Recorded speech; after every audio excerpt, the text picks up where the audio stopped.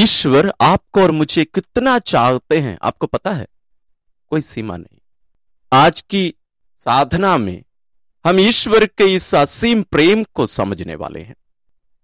शायद ये थोड़ा सा लंबा रह सकता है, क्योंकि आज का जो पाठ है उड़ाव पुत्र का दृष्टांत है।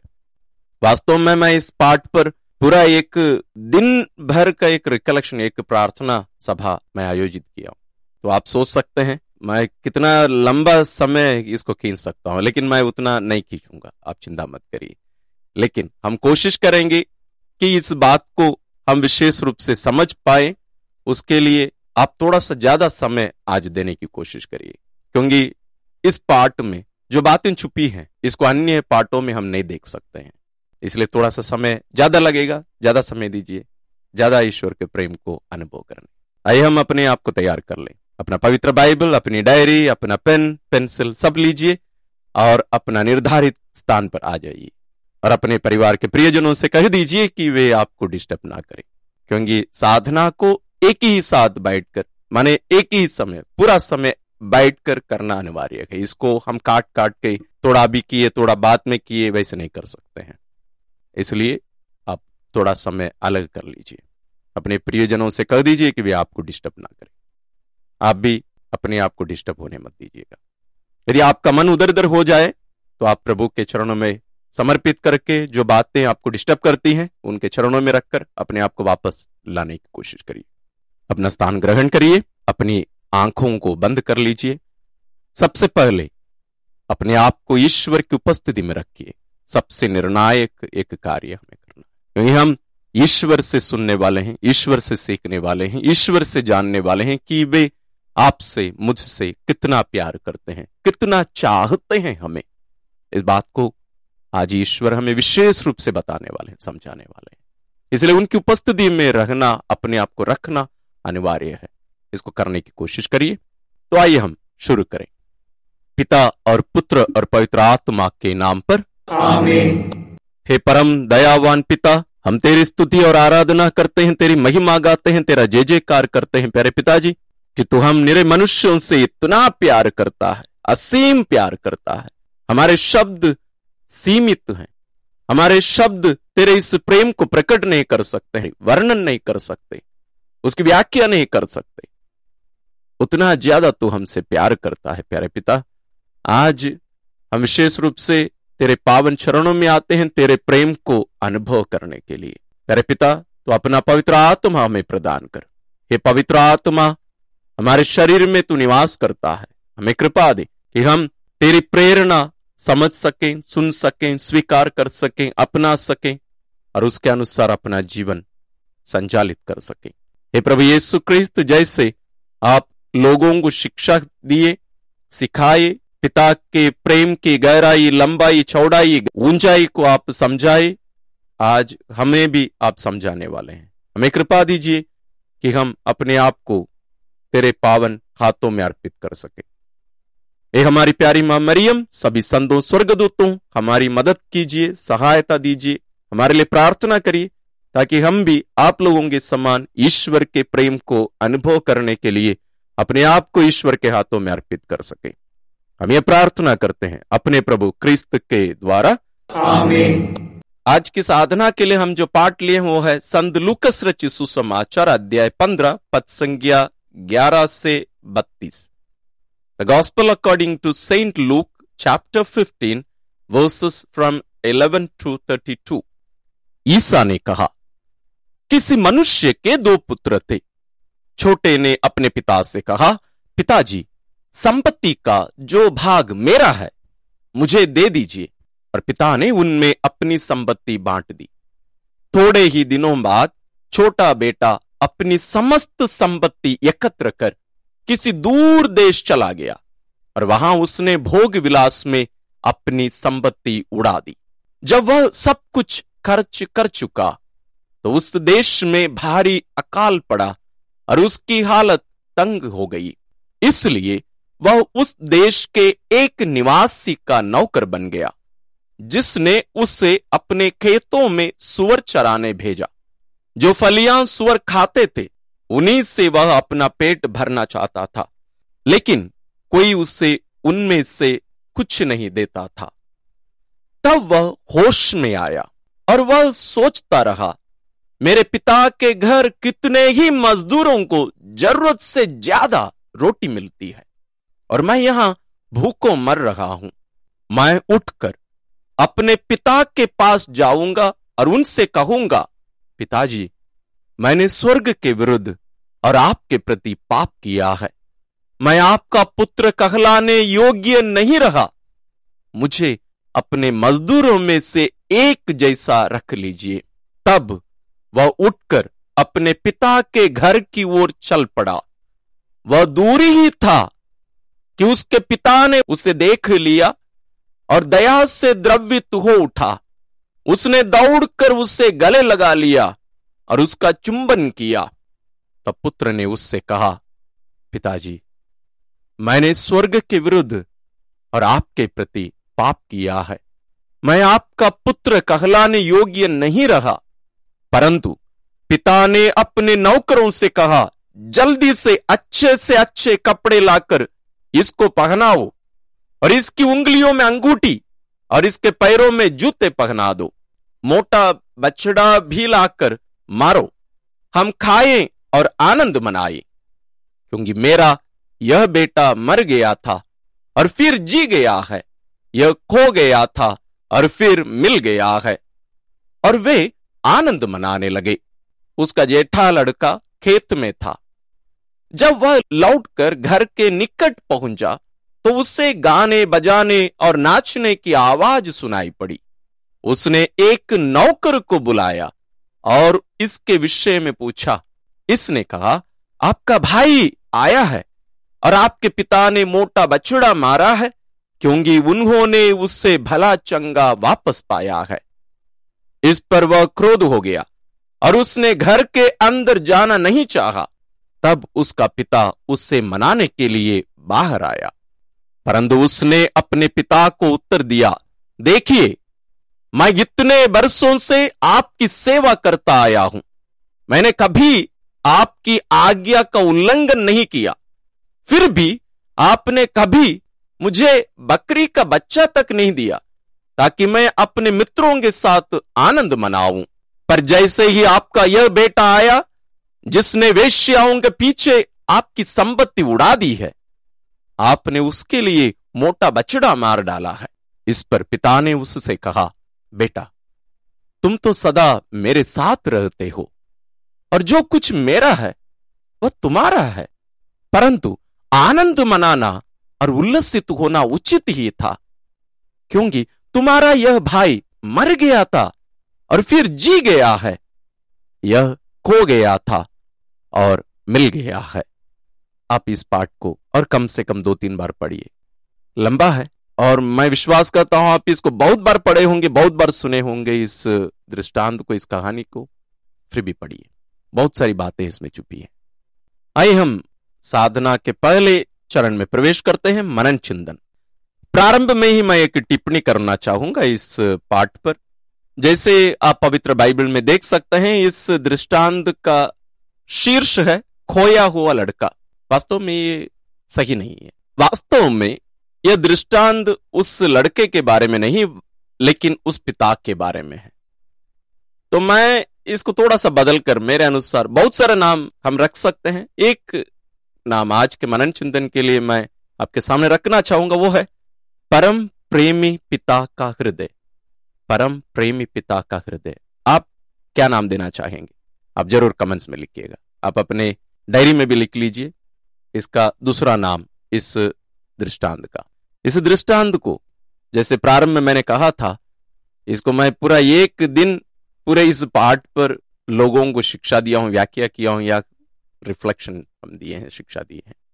ये बहुत ही विशेष एक सुसमाचार है मेरे लिए, मेरे हृदय के नजदीक का एक। और जैसे बहुत सारे संत लोग भी कहे हैं, ये पूरे पवित्र बाइबल का सार हम कह सकते हैं। इस कहानी को रखकर या इस दृष्टांत को रखकर हम पूरे पवित्र बाइबल को हम समझ सकते हैं। इसमें मैं ज्यादा दोनों पुत्रों पर नजर या उनके व्यवहार पर ज्यादा हम मनन करने के लिए नहीं जाएंगे। हमारी साधना का, आज की साधना का केंद्र पिता है। तो पिता के ऊपर रखेंगे। जरूर हम पुत्रों पर थोड़ा सा उनके बारे में देखेंगे। सबसे पहली चीज, इस्राएल में केवल पिता की मृत्यु के बाद ही जमीन या अन्य जितने भी चीजें पिता इकट्ठा करके रखे रहते हैं अपने बच्चों के लिए, उसका बंटवारा हुआ करता था। यदि कोई बेटा पिता के रहते ही आकर उसका भाग या उसका बंटवारा मांग रहा है, उसका अर्थ है तू आज मेरे लिए मर गया पिताजी, तू नहीं है मेरे लिए, मैं आज से तेरा बेटा नहीं हूं। देखिए, इस दृष्टांत में भी वो बेटा आकर यही कह रहा है। कौन? बड़ा लड़का नहीं, छोटा लड़का। यदि आप होते तो आप क्या करते? आप समझाने की कोशिश करते, नहीं मानने से थप्पड़ मारते, नहीं तो बोलते हैं कि मैं एक टुकड़ा भी तुम्हें नहीं दूंगा, बाहर निकले यहां से, ये मेरा जमीन है, मैं तुम्हें कुछ नहीं देने वाला हूं, बाहर निकल तू इधर से। लेकिन पिताजी को देखिए, वे स्वतंत्रता का, हमारी स्वतंत्रता का इतना आदर करते हैं, इतना सम्मान करते हैं कि यदि हम ईश्वर से दूर जाना चाहें तो भी वे रोक कर नहीं रखते। इसलिए नहीं कि वे हमें चाहते नहीं, बल्कि इसलिए क्योंकि हम चाहते हैं उनके साथ नहीं रहना। हमारी इच्छा हम पूरी करना चाहते हैं और पिता उसमें अडंगा नहीं डालते हैं, हमारे ऊपर दबाव नहीं डालते हैं। कितने बार हम पिता के पास जाकर ऐसे बोले होंगे, पिता कभी मना नहीं करता है। हम जो करना चाहते हैं स्वेच्छा से, जरूर हमें समझाने की कोशिश जरूर करता है पिता, लेकिन कभी भी दबाव नहीं डालता, क्योंकि उससे मालूम है मेरा बेटा मेरे से ज्यादा दिन दूर नहीं रह सकता, क्योंकि उनसे दूर होने का अर्थ ही मृत्यु है। इस सुसमाचार में 2-2 बार पिता यही कहता है, ये मर गया था, अभी जी गया, खो गया था, मिल गया है। पिता से दूर होना, ईश्वर से अलग होना ही मृत्यु है। प्रेम स्वतंत्र है, कभी कब्जे में रहकर या अन्य किसी के दास बनकर या नौकर बनकर हम किसी को प्यार नहीं कर सकते। और हुई कहानी वहां शुरुआत। उसके बाद पुत्र क्या करता है? वहां पिता के साथ रहता नहीं है, मतलब बंटवारे के बाद में भी वो वहां रहता नहीं है। वो क्या करता है? सब कुछ बेच देता है, उसकी सारी संपत्ति बेच देता है, उसका अधिकार बेच देता है, और क्या करता है? दूर देश चला गया। इस्राएलियों के लिए दूसरा देश जाना मतलब मृत्यु है। इस्राएलियों की पहचान, उनका अस्तित्व, वहां का जमीन, उनका देश, उनका मंदिर, उनका शहर यरूशलेम और ईश्वर के साथ उनका विधान, ये सब सबसे महत्वपूर्ण थे। इसलिए ईश्वर इस्राएलियों को दंड देने के लिए हमेशा क्या करते थे? उनको निर्वासित कर देते थे, तुम यहां नहीं रहोगे। लेकिन ईश्वर भी उनके साथ निर्वासन में जाया करते थे। पवित्र बाइबल को पढ़िएगा, यहां भी वो पुत्र क्या करता है? पिता के देश में नहीं रहता, मतलब वो अपनी पहचान बदल देता, अपना अस्तित्व बदल देता है, अपने जड़ से अपने को काट कर वो दूर कर देता है। पिता का हृदय कितना दुख अनुभव किया होगा। पिता सोचे होंगे, ठीक है, बेटा जमीन तो मांग रहा है, अपना हिस्सा तो मांग रहा है, चलो वो खुश रहें, अच्छा रहें, यही सोचकर अपने बेटे को उसका बंटवारा दे दिया, उसका हक दे दिया। लेकिन वो करता क्या है? पिता को बहुत ज्यादा दुख देता है, सब कुछ बेचकर समेट कर चला जाता है दूर देश, वहां जाकर उड़ा देता है सब पैसा, दारू पीने, वेश्याओं के पीछे, अन्य सब दुनिया में जो कुछ है सब कुछ करके सब कुछ खत्म कर देता है। और उसके बाद क्या होता है? सुअर चराने की स्थिति आती है। यहूदियों को सुअर को स्पर्श करना तक नहीं है, वो दूषित जानवर है। उस दूषित जानवर को सेवा करने की स्थिति इस पुत्र को आ जाती है। उसका अस्तित्व खत्म हो गया, उसकी पहचान खत्म हो गई। यहां अभी तक वो पुत्र अपने बारे में सोचता था, पहली बार अपने पिता के बारे में सोचने लगता है। मेरे घर, मेरे पिता के यहां बहुत सारे नौकर लोग हैं और मेरा पापा, मेरे पिताजी उन्हें जरूरत से ज्यादा खिलाता है, कोई भी वहां भूखा नहीं रहता, इसलिए मैं घर वापस जाऊंगा। यदि उसका पिता अच्छा पिता नहीं होता ना, वो वापस नहीं लौटता। उसको मालूम होता मैं वापस जाऊंगा तो मेरा पापा मेरा अनादर करेगा, मुझे मारेगा, पीटेगा, घर के अंदर जाने नहीं देगा, भगा देगा, मैं इसलिए वहां नहीं जाऊंगा। बल्कि यहां वैसे नहीं होता है। उसको मालूम है उसका पिता कितना प्यार करता है उससे, उसे मालूम है कि उसका पिता कितना अच्छा है, इसलिए वो लौटने का विचार करता है। अब हम पिता के पास आते हैं, पिता पर थोड़ा सा ज्यादा जोर देंगे। सबसे पहले जैसे हमने मनन किया, पिता हमारे स्वतंत्रता को बहुत मानते हैं, और इस दृष्टांत में हमने देखा कि जब वो पुत्र दूर ही था, पिता उसको पहचान लिया। उसकी स्थिति क्या रही होगी, आप जस्ट कल्पना करके देखिए। या अचानक ऐसे देखा नहीं, वो पिता हर दिन घर के सामने कुर्सी पर बैठ के अपने बेटे के लिए रास्ता देखता रहता था, इंतजार करता था, मेरा बेटा आ जाएगा। सुबह से शाम तक वहीं कुर्सी पर बैठे रहता, इंतजार करते रहता, रास्ता देखते रहता, मेरा बेटा आएगा आएगा आएगा। आज नहीं आया, दूसरे दिन भी सुबह जाके बैठ गया, आज भी नहीं आया। उसके नौकर लोग भी जाकर बोलते थे होंगे, स्वामी वो तो आने वाले नहीं हैं, वो आप चलिए अंदर, आराम करिए, आप ठीक से खा नहीं रहे हैं, अपना ख्याल रखिए। वो क्या बोलता था होगा, मुझे पता नहीं मेरा बेटे के साथ क्या हो रहा होगा, वो खाया पिया होगा कि नहीं, वो दूर देश चला गया है, उधर क्या स्थिति होगी उसकी मुझे पता नहीं, लेकिन मुझे विश्वास है वो लौटेगा, वो लौटेगा। अपने पुत्र को दूर से देखकर दौड़ के जाता है।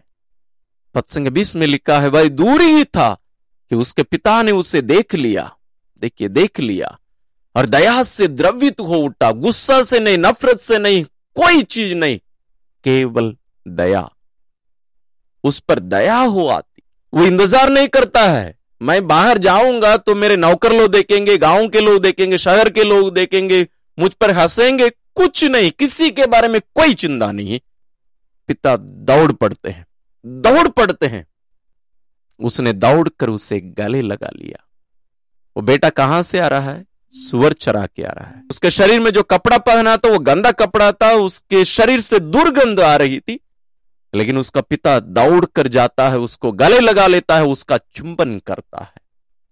इसके पहले भी मैं एक दिन टिप्पणी किया था कि संत लूकस अपने सुसमाचार को ऐसे ही भावनाओं से भर कर रखे हैं। इसका वर्णन करते समय वो अलग ही स्थिति है, अन्य सुसमाचारों को इसके साथ हम तुलना नहीं कर सकते, उतना विशेष रीति से संत लूकस लिखते हैं। उस पिता का हृदय आप देखिए, अनुभव करिए।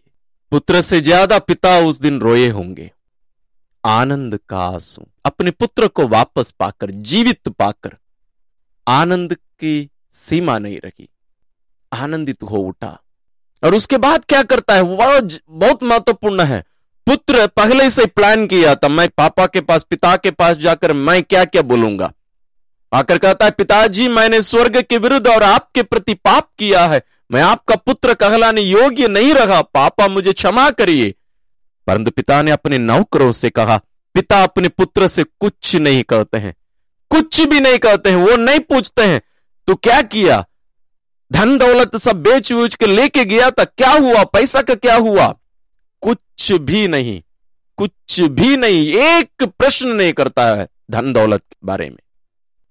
वो अपने सेवकों को, अपने नौकरों को आदेश देता है, क्या क्या आदेश देता है, अच्छे से अच्छे कपड़े लाकर इसको पहनाओ, इसकी उंगली में अंगूठी और इसके पैरों में जूते पहना दो। इन सब का बहुत ही गहरा अर्थ है। कपड़ा, दूसरा अंगूठी, वो अधिकार है, पुत्र का अधिकार। राजा ये सब आप समझ रहे होंगे, राजा और महान लोग सब अंगूठी से उनकी पहचान। इसके पैरों में जूते पहना दो, क्योंकि ये नौकर नहीं है, क्योंकि इस्राएल में दास लोग जूता चप्पल नहीं पहन देते। ये बेटा है, ये मेरा बेटा है, ये नौकर नहीं रहेगा, ये मेरा बेटा है। इतना केवल नहीं, मोटा बछड़ा भी लाकर मारो, हम खाएं और आनंद मनाएं। ये आनंद मनाने का समय है, क्योंकि मेरा बेटा मर गया था और फिर जी गया है, ये खो गया था, ये मिल गया है, ये मेरे लिए आनंद का समय है, चलो आनंद मनाएं। उस पिता का हृदय कितना गहरा प्रेम से भरा रहा होगा। उस भावनाओं को, उस फीलिंग्स को, वहां जो चल रहा है, वो जो अनुभव है, उसको थोड़ा सा अनुभव करके देखिए। अपने आप को उस पुत्र के स्थान पर रख के देखिए। जब हम पिता से दूर चले जाते हैं, हम कितना दुख देते हैं, जस्ट अनुभव करके देखिए। लेकिन पिता दंड देने के लिए नहीं, बल्कि हमें वापस लौटने के लिए हमारे लिए इंतजार करता रहता है। हमें घसीट कर लेकर नहीं जाता है। उसको मालूम है हम कहां हैं, वो देख रहा है। हमें बार बार हमें अंदर से हमें प्रेरणा दे रहा है, बेटा वापस आओ, वापस आओ, मैं तेरे इंतजार कर रहा हूं, वापस आओ। और यहां अंत में जब वो बड़ा लड़का घर के अंदर आने से मना कर देता है, पिता क्या कहता है, बेटा मेरे पास जो कुछ है वो तो तेरा ही है, तेरा है, ये सब मेरा नहीं है, मुझे कुछ नहीं चाहिए बेटा, मुझे कुछ नहीं चाहिए, मुझे केवल मेरा बेटा चाहिए। वापस आ गया, मुझे तुम ही लो तो चाहिए, ये सब तेरा है, तू ले लो, तुम्हें जब जो चाहिए तुम कर लो, तुम्हारा है। प्रिय भाई और बहनों, यहां प्रभु यीशु पिता के हृदय को प्रकट करते हैं और हमें यही बताते हैं, जो कुछ मेरा है वो सब तुम्हारा है। संत पौलुस रोमियों को लिखते हुए यही बताते हैं, हमारे पिता ईश्वर अपने इकलौते पुत्र को भी हमारे लिए, आपके लिए दे डाले, तो क्या नहीं देगा हमें, क्या नहीं देगा वो हमें, सब कुछ दे दिया है। उसके पास कुछ भी नहीं है, खाली हाथ है, वो खाली है, कुछ भी नहीं है उसके पास।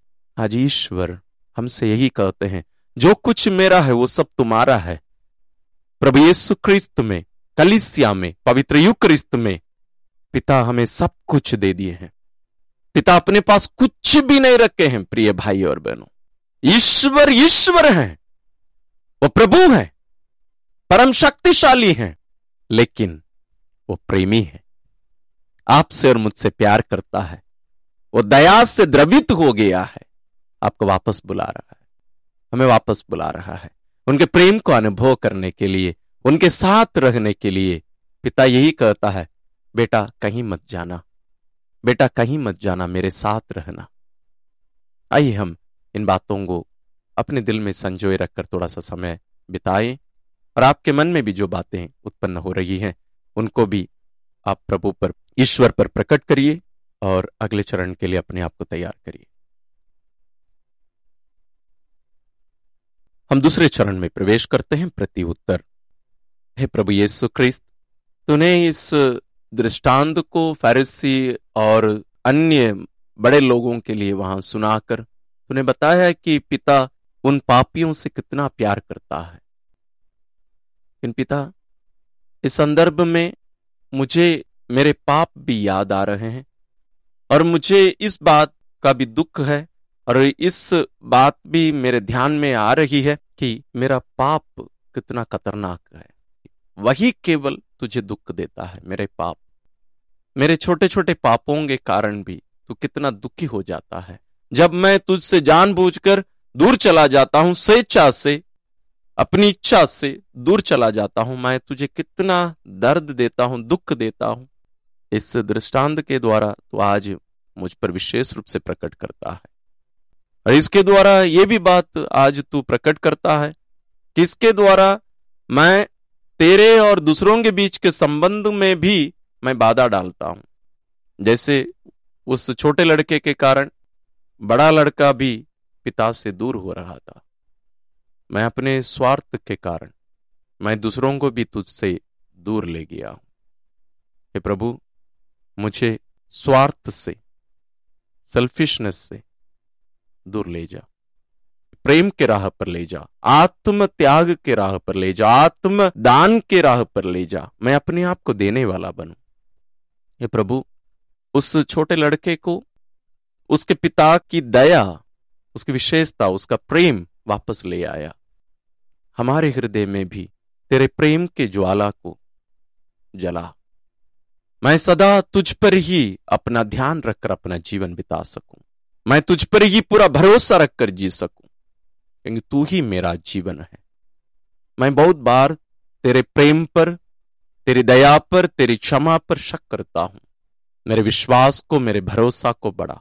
प्रभु, मैं भी घर आना चाहता हूं, मैं भी तेरे पास आना चाहता हूं, वापस लौटना चाहता हूं, मुझे कृपा दे। प्रिय भाई और बहनों, इन भावनाओं को और आपके मन में भी जो भावनाएं उठ रही हैं उन सबको प्रभु पर प्रकट करिए। हे प्रभु यीशु, आज की इस पाठ के द्वारा, इस अनुभव के द्वारा तू मुझे बताता है कि ना केवल मैं अन्य लोगों के द्वारा भी तू दुखी है। उनको ढूंढने के लिए मुझे दूसरे देश जाने की जरूरत नहीं है। मेरे आस पड़ोस में रहने वाले दुखी लोग जो तुझसे दूर हैं, उन सबों को तेरे पास वापस लाने की कृपा मुझे दे। मैं उस बड़े लड़के के समान नहीं, बल्कि तेरे प्रेम को जानने वाला, तेरे हृदय को जानने वाला, तेरी दया को जानने वाला एक व्यक्ति बनूं। मेरे हृदय को खोल दे ताकि मैं दूसरों के प्रति दयाशील बनूं, प्रेमी बनूं, तेरे समान बनूं। मेरे छोटे छोटे कार्यों के द्वारा मैं दूसरों को तेरे पास ला सकूं। प्रभु, तू मुझे बहुत कुछ दिया है, उन सबको मैं अपने लिए ही बंद कर ना रखूं। मैं उन सबको देने वाला बनूं, मैं तुझसे सीखूं। तो आज मुझे यही बताता है, जितना मैं अपने आप को देता हूं उतना तू मुझे अपने आप से भर देता है। देने के द्वारा मैं और भी तेरे समान बन सकता हूं, मैं ज्यादा शक्तिशाली बन सकता हूं और ज्यादा देने वाला मैं बन सकता हूं। मुझे कृपा दे, मैं तेरे समान बन सकूं, तेरे प्रेम का अनुभव कर सकूं, तेरी दया का अनुभव कर सकूं। आइए हम अपनी भावनाओं को प्रभु पर प्रकट करते हुए हम इसी में ही थोड़ा समय बिताएं। हम साधना के चौथे चरण में प्रवेश करते हैं। निर्णय लेने का समय है। आज की इस साधना के द्वारा आपके मन में बहुत सारे निर्णय उठ रहे होंगे, बातें उठ रही होगी। आप सोच रहे होंगे मुझे ये सब करना चाहिए। ऐसे कौन से निर्णय हैं, आप अपनी डायरी में लिखिए और आज से ही आप उनका पालन करने, जीने शुरू करिए। सबसे पहले, क्या आप उड़ाव पुत्र के समान हैं? पिता को समय समय पर दुख दे के भाग जाते हैं, दूर चले जाते हैं? ऐसा है तो निर्णय लीजिए कि आप पिता की इच्छा के विरुद्ध नहीं जाएंगे, उनसे दूर कभी नहीं जाएंगे। एक निर्णय है। यदि आप घर में रहते हैं, पिता के साथ में हैं, तो आप देखिए क्या अन्य भाई बहन पिता से दूर हैं? उन्हें पिता के घर लाने के लिए जबरदस्ती नहीं, बल्कि उनके प्रेम को अपने जीवन के द्वारा दूसरों पर प्रकट करके उन्हें पिता के घर आकर्षित करने के लिए, अट्रैक्ट करने के लिए ले आने का भी कार्य हमें करना है। उसके द्वारा भी हम पिता को आनंद देते हैं। यदि वो बड़ा लड़का घर के अंदर आया होता, हमें पता नहीं वो आया है कि नहीं आया, यदि वो आया होता तो पिता के आनंद के सहभागी हो सकता था, पिता को और भी ज्यादा आनंद दे सकता था। हम भी न केवल हमारे मन परिवर्तन के द्वारा, बल्कि दूसरों को भी ईश्वर के पास लेके आने के द्वारा हम ईश्वर को केवल नहीं, पूरी स्वर्गीय सेना को हम आनंद का अवसर देते हैं। क्योंकि प्रभु यीशु स्वयं भी यही कहते हैं, एक पापी के पश्चाताप के द्वारा, मन परिवर्तन के द्वारा स्वर्ग में स्वर्गीय सेना, स्वर्गदूत लोग, ईश्वर आनंद मनाते हैं। स्वयं प्रभु यीशु कहते हैं 99 धर्मियों की अपेक्षा ज्यादा आनंद एक पापी के मन परिवर्तन से होता है। यदि हमें ईश्वर और स्वर्गीय सेना को, स्वर्गदूतों को आनंद का अवसर देना है, हम दूसरों को ईश्वर के पास ले आए, उसका भी निर्णय लीजिए, पिता से मांग करेंगे। आइए इन सभी निर्णयों को आप और समय लीजिए, मनन करिए, लिखिए और उन सबको आइए हम ईश्वर के पास ले आकर उनसे कृपा मांगे। हे दयावान पिता, हम तुझे धन्यवाद देते हैं, विशेष रूप से तुझसे हम माफी मांगते हैं उन सभी क्षणों के लिए जब हम स्वार्थी बनकर तुझे पिता का अधिकार दिए बिना, स्थान दिए बिना, आदर सम्मान दिए बिना हम अपनी इच्छा अनुसार अपना जीवन यापन किए। इसके द्वारा तुझे दुख दिए, हम मर गए, लेकिन बार बार तू अपने पुत्र के द्वारा दूसरे माध्यम से भी अपनी ओर हमें आकर्षित करता रहा, हमें वापस लेके आता जाता है, लेकिन बार बार हम तुझे दुख देकर हम भाग जाते हैं। तेरे प्रेम के लिए धन्यवाद। और जितने बार हम तुझे दुख दिए हैं प्यारे पिता, उन सभी क्षणों के लिए हम तुझसे माफी मांगते हैं, हमें क्षमा कर। प्यारे पिता, हमें कृपा दे कि हम तेरे इस प्रेम को, तेरी दया को हम समझ सकें, स्वीकार कर सकें, अपना सकें और उसके अनुसार जीवन यापन कर सकें, और दूसरों को भी, तेरी दूसरी संतानों को भी तेरे पास लाकर तुझे आनंद देने वाली सच्ची संतान हम बन सकें, तेरे पुत्र प्रभु यीशु क्रिस्त के समान हम भी बन सकें। ये पवित्र आत्मा तो हमारे हृदय में, हमारे शरीर में निवास करता है। हमें कृपा दे कि हम तेरा साथ दे सके, तेरी प्रेरणा को अपनाते हुए हम भी उस उड़ाव पुत्र के समान होश में आए, हम पिता के घर लौटते रहें। जब भी हम दूर चले जाएं, हम तुरंत वापस लौटने की कृपा, शक्ति, सामर्थ्य हमें प्रदान कर।